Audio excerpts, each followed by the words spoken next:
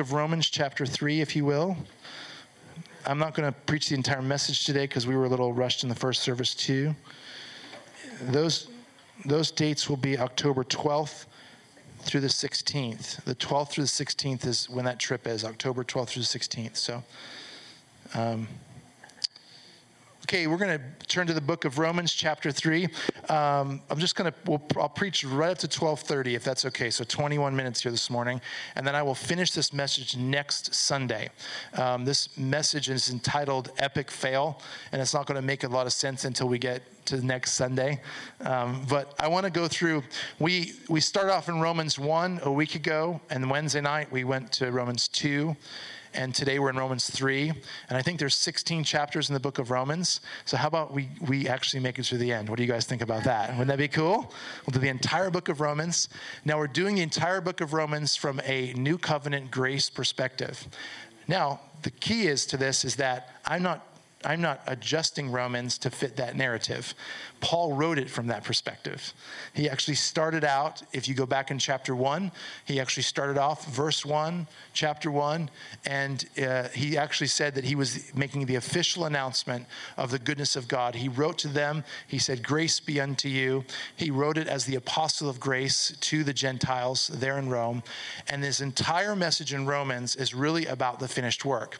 We use the book of Romans sometimes in modern faith to beat people up a little bit and to introduce maybe what I would consider some mixture or some compromise to the message of the new covenant. And as we actually break down and understand the context of what Paul's saying, you're going to find out that this does not contradict anything else in the New Testament. Romans is not like this one contradictory book that just makes everything else, is like to set the record straight or to balance or to whatever. I said this in the first service, and I want to communicate to all of you today that you have to be very careful with what you're hearing out there, your ears, because you're going to hear things like, grace needs to be balanced with truth or with this or that. The truth is that grace and truth are the same thing. Does that make sense? So you're not balancing, it's the same thing. There actually is no balance in the kingdom of God. It's because when you introduce balance, you introduce this idea of the scales of justice. And Jesus came to pay the price of the law. So when you look at heaven and you look at God and you look at everything he's done and you look at everything that he thinks about us and believes about us and has provided for us, it looks like this. And guess what? Nothing I can do or say can bring balance to that. So a lot of times we use terms like, well, does your pastor preach a balanced word? Not this one. I actually believe that all of the evidence is communicating the same message over and over and over again and beating us over the head in a good way, trying to remind us of what our original design and redeemed innocence is through Christ. And I really believe that if we get that straight in our minds and we find it all through the book of Romans, that we'll actually begin to walk in a place of great freedom that allows us to soar and to be who God originally designed us and created to be. Look at your neighbor for a second and tell him, don't be a knockoff. Be the original design. Let's start in Romans 3, verse 3. What then if some did not believe? Their unbelief will not nullify the faithfulness of God, will it? May it never be. Rather, let God be found true, though every man be found a liar, as it is written, that you may be justified in your words and prevail when you are judged. Now, as we explore this, we're going to learn for a moment that what you think or what your human experience is does not actually affect God's word. It doesn't change it. When we read this in the mirror in verse 3, it says, the question is, how does someone's failure to believe God affect what God believes? Can their unbelief cancel God's faith? Newsflash, what we believe about God does not define him.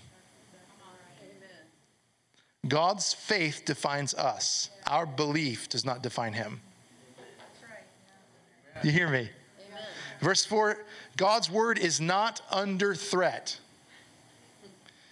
If all of humanity fails, his truth remains intact. God's word is not subject to the telephone game. It remains intact. And it remains true, and it was true when he spoke it, and it's true today. Which means that this revelation that we have not heard throughout church history a ton, we hear it in the writings, but it had periods of time where there weren't a lot of very prominent voices declaring God's grace and goodness in this fashion, unapologetically.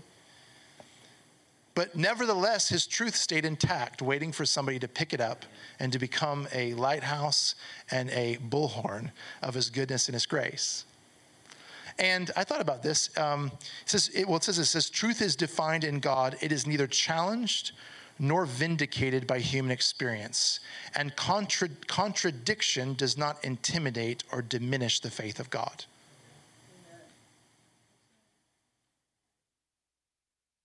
You know that David, specifically David, his sins did not cancel God's promises. In 2 Samuel chapter 7, verses 15 and 16, two of the things that God said was this. He said, but my mercy I will not take from him.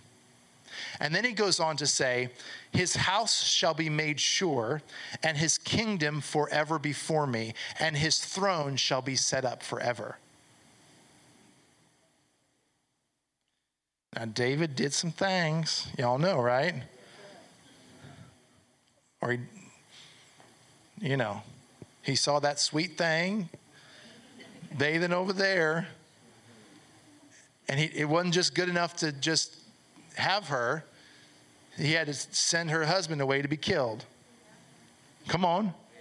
This is serious stuff here, people. Guess what? David's mess and mistake and sin did not cancel God's promises over his life, and it did not, the contradiction of the life he was living did not intimidate God's promise and word. His word was intact, waiting for David to come to a point where he would look himself in the mirror. The Bible says that he bathed and he changed his clothes, and there was this process that he went through where the child that she then conceived died, and it talks about the process he went through. But all God was waiting was for him to take on a new identity in his clothing, to wash himself of the shame of his mistake, and to go in and worship and realign his mind with the promises of God over his life. All God was waiting for was not David to realize how terrible he was, or to take, well, maybe, I know that he promised that I would be king, and I know that he said he would give me a throne forever, but maybe he just meant over Sarasota. I said this in the first service. Well, let me read the rest of this and I'll tell you this. Scripture records that God stands justified in his own word. It confirms that God's promise and purpose are not compromised through mankind's failure. Neither is God's reputation threatened by our behavior. I thought about this in the first service. I like to pay attention to pop culture. Sometimes my wife will go on my phone to Instagram and unfollow people that she doesn't seem fitting for my life. But nevertheless, I just refollow them. And I have a couple of entertainment news sources. And the reason I do that is because I like to pay attention to what's happening out there, because a lot of times what people like to do is, if you're a pastor, they think you're out of touch. Well, listen here, honey child, this pastor is not out of touch, all right? I know about Haley Baldwin and Justin Bieber, and about everyone thinking they got married and them coming out and say we didn't get married, but they do have a marriage certificate. And I know the beef between Cardi B and Nicki Minaj. I know all about that, okay? I've read up on it, all right? And I know that Jay-Z and Beyonce have a beef with Kanye. I know about that too, all right? So this past weekend, I need you to know this now. Your pastor knows what's going on, all right? Me and Jay-Z are like this. He just doesn't know it. I tweet him all the time. So this past week, Beyonce, who's married to Jay-Z, for those of you who have no idea what these letters mean.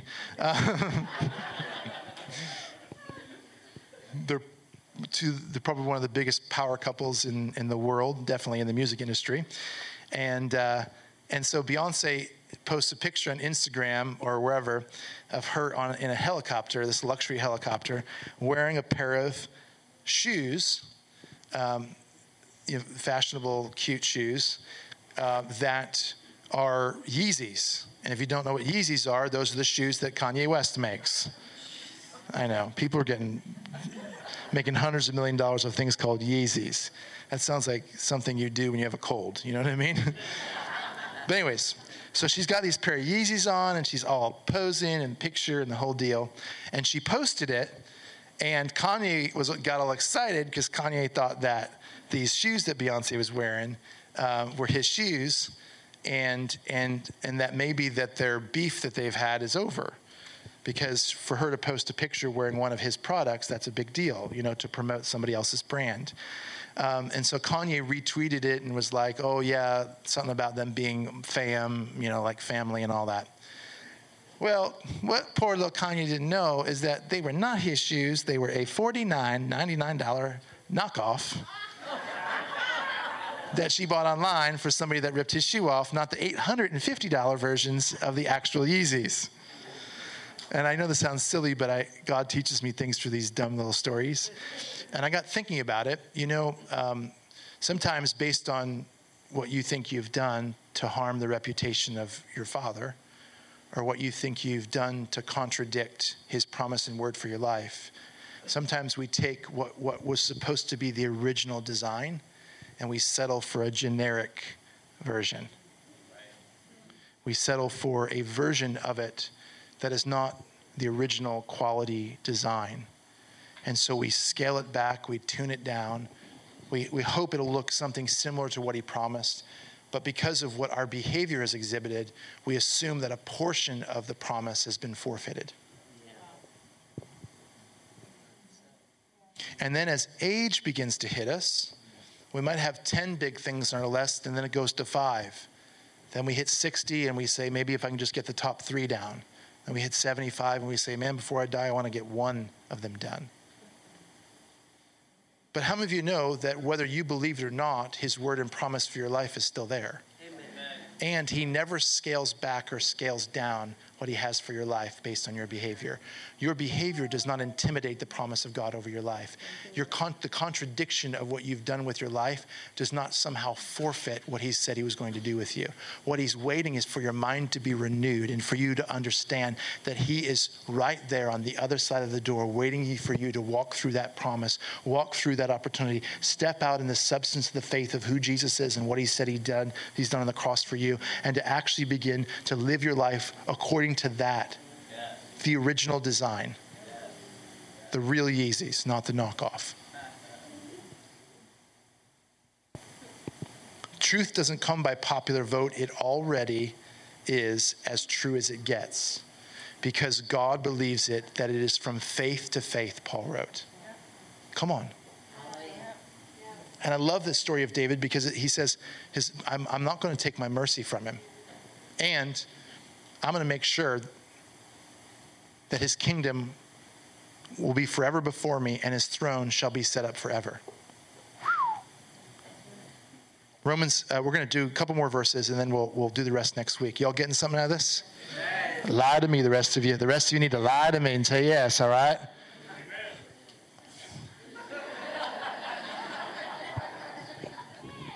That's the most inappropriate, worst timed amen I've ever heard. All right. There should be a school for people like you who get amens in the wrong place.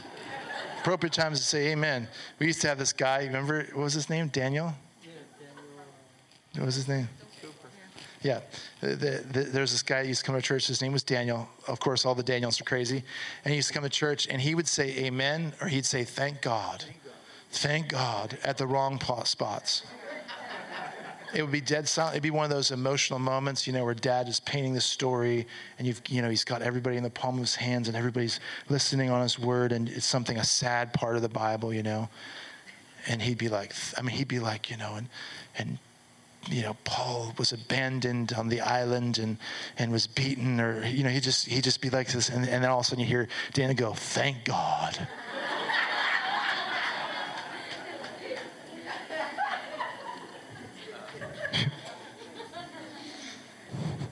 And this one was stoned to death. The rocks that they hurled at his face, they weren't pebbles. They were as big as a man's hand and as hard as they could throw them, smashing their facial structure. Thank God. Send you to that school. You need to learn, all right? Verse 8, and why, thank God. And why not say, as we are slanderously reported, and as some claim that we say, let us do evil that good may come. Their condemnation is just. What then? Are we better than they? Not at all, for we have already charged that both Jews and Greeks are all under sin.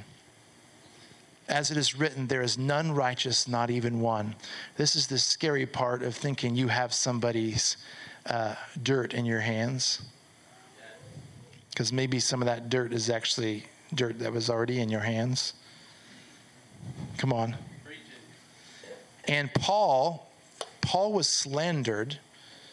He was slandered, and he was beaten, and he was imprisoned, and the worst of the worst happened to Paul. Why do you think the enemy came against Paul so strongly? Because he was afraid of the message he had to bring.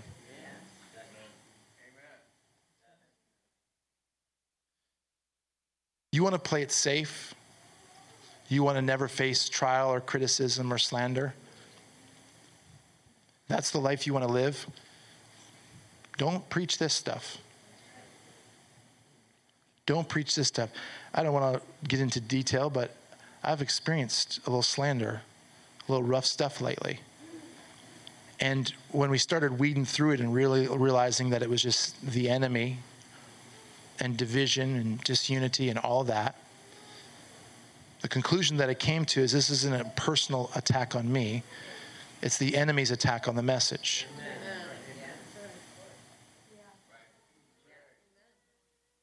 And you have to ask yourself, why is the enemy so scared? Because when you get this, and when your family gets it, and when your friends get it, and when your colleagues and people that work with you get it, he is scared to death of what you will do in building the kingdom of God when you get set free in this message. And he wants to stop it. Come on, he wants to stop it. He wants to silence it. It happened with Paul, and it's happening today. The Mirror says this: because of my emphasis on God's grace, some people slanderously made the assumption and accused me that my teaching would give people a license to sin. Show, verse 8, right there. Let us do evil that good may come. I strongly condemn such foolish talk. So in the words of Paul, I would like to strongly condemn the foolish idea that the message of grace somehow condones or gives license for sin. What the message of grace gives you is the license to live your life free of the consciousness of sin. Amen. Do you hear me? That you don't wake up every morning with your mistakes and your sin rattling around your brain, preventing you from becoming who you are and who you were created to be, and keeping you from, I'm telling you, grace is the license to keep you from dumbing down the promises of God over your life and tuning down what you believe you're capable of because of your past. Grace is the license for you to walk in freedom out of what has held you back and to tear down the strongholds, tear down the mountains, lift up the valleys, get rid of the obstacles. Grace is the message that will set you free from all of the pain and all of the regret and all of the shame and all of the destruction and death that sin has on your life. Grace is what will set you free from that. Come on. That is the message that we believe. It is not that grace gives you a license to sin. It's grace that allows you to walk free out of sin so that you can finally become who God's created you and called you to be. Amen. Come on. Amen. You believe that? Yes. Good. Verse 9. It's common knowledge that sin holds the sway over both Jew and Greek alike. Verse 10, Scripture records that within the context of the law, no one succeeds to live a blameless life. As you actually begin to see the Scripture references here, and we're going to get to verses 20 through 24, and then 26 through 31 next Sunday. 20 through 24, 26 through 31 next Sunday. So, and that'll finish off chapter 3. And this is uncovered a little bit more in there. But we actually begin to see this. He begins to build an argument he's building this argument, Paul is, up to this triumphant conclusion. And the conclusion is this. It's the fact that there is indeed no distinction between Jew and Gentile. That the same people who fell short of the glory of God, whether you're Jew or Gentile, are now justified through God's work. In other words, no matter if you are over here or you're over here, no matter if you've been kind of good or super bad, that you are all together justified by faith through what he's done. And it says this, it says, if mankind was 100% represented in Adam, then we are equally 100% represented in Christ. So if Adam and Eve are the reason that we were separated ultimately from God 100%, then Jesus is the reason 100% while we are no longer separated. Amen. Come on, that's good news. What Adam did wrong, if we identify with that 100%, what Jesus did right, we also identify 100% with that. Isn't it amazing that as humanity, that we can easily identify with somebody who did something wrong and mess some things up? We can easily take a chunk out of that and say, well, that could have been me. 100%. But when Jesus comes and says, I have now 100% vindicated what mankind has done and paid the price so that you can be reinstated and reconnected and back in relationship with my Father, we go, oh, I don't know if I can accept that 100%. But I love this. It says, Scripture records that within the context of the law, no one succeeds to live a blameless life, which means this. No matter how hard you try, no matter what you do, no matter how strong your willpower is, you will always disappoint in the context of the law. So next Sunday, because it's 12:31, I'm 1 minute over. Next Sunday, we're going to learn why willpower is the enemy of what God wants you to live. And while he is not after a strong willpower, he's after your heart and love. Because willpower is the idea that you do something because you believe it's the right thing to do. Love is the idea that you do something because it's who you are.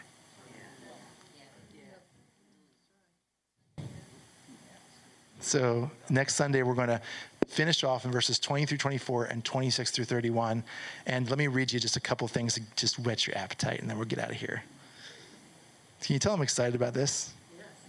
I'm not. It's all a joke. Okay. Willpower exhausts. Love ignites. If choices could save us, we would be our own saviors. Come on. Willpower is the language of the law. Love is the language of grace. Come on. Willpower this is what, in Romans 7:19, Paul says this, the Greek version of it says, he says, willpower has failed me. And he says, this is how embarrassing it is. The most diligent decision that I make to do good still disappoints. How many of you want to be free from trying to work up a willpower? And how many of you want to be free to live a life of love for our Father in heaven? Come on, does that sound good? All right, to be continued. There's no great conclusion here today. I'm going to leave you on a cliffhanger. We're going to finish it next Sunday. Listen, Wednesday night, before you leave, Wednesday night, we have between, I think, 12 and 14 people graduating from Harvest House. And so if you don't normally come on Wednesday night, we want to invite you because we want to celebrate and clap and get excited about these new beginnings in these lives of these men and women. And I think it may be more than 12 to 14. I think 12 to 14 have confirmed they'll be here. But I believe there's more than that are actually graduating. So join us Wednesday night at 7 o'clock. And then this message I will finish next Sunday. We love you. Thank you for giving towards the DR trip. We love you. We appreciate you. Yes. Oh, yes. Do you guys remember Isabel and Ivan Allam? Yes. They were here. Ivan Allam passed away this past week from cancer. So Isabel is, if you know her or are friends with her on Facebook, send her a message just of love and support. It's very tragic. They're an amazing couple. They've been pioneers in that area of Canada for the prophetic. Both carry the mantle of prophets. And he passed away. They believed until the last moment that he would be completely healed. There's a lot of questions, I'm sure, there. but it was a real beautiful picture of what it looked like to stand in faith. And so we honor them this morning as pioneers, as generals in the faith. We honor Isabel for her strength, and we just want to lift her up in your own personal time of prayer. Lift Isabel up. God, we lift her up right now as she is experiencing the loneliness of not having him there. God, experiencing the disappointment of, Lord, what she thought would be a miracle here on earth. And so, God, we just ask that you lift them up, provide every need, encourage her, give her even new and greater passion and strength and revelation to travel this world with your message, the message of a father's heart for humanity. We thank you in Jesus' name. And everyone says, God bless you guys. See you Wednesday night.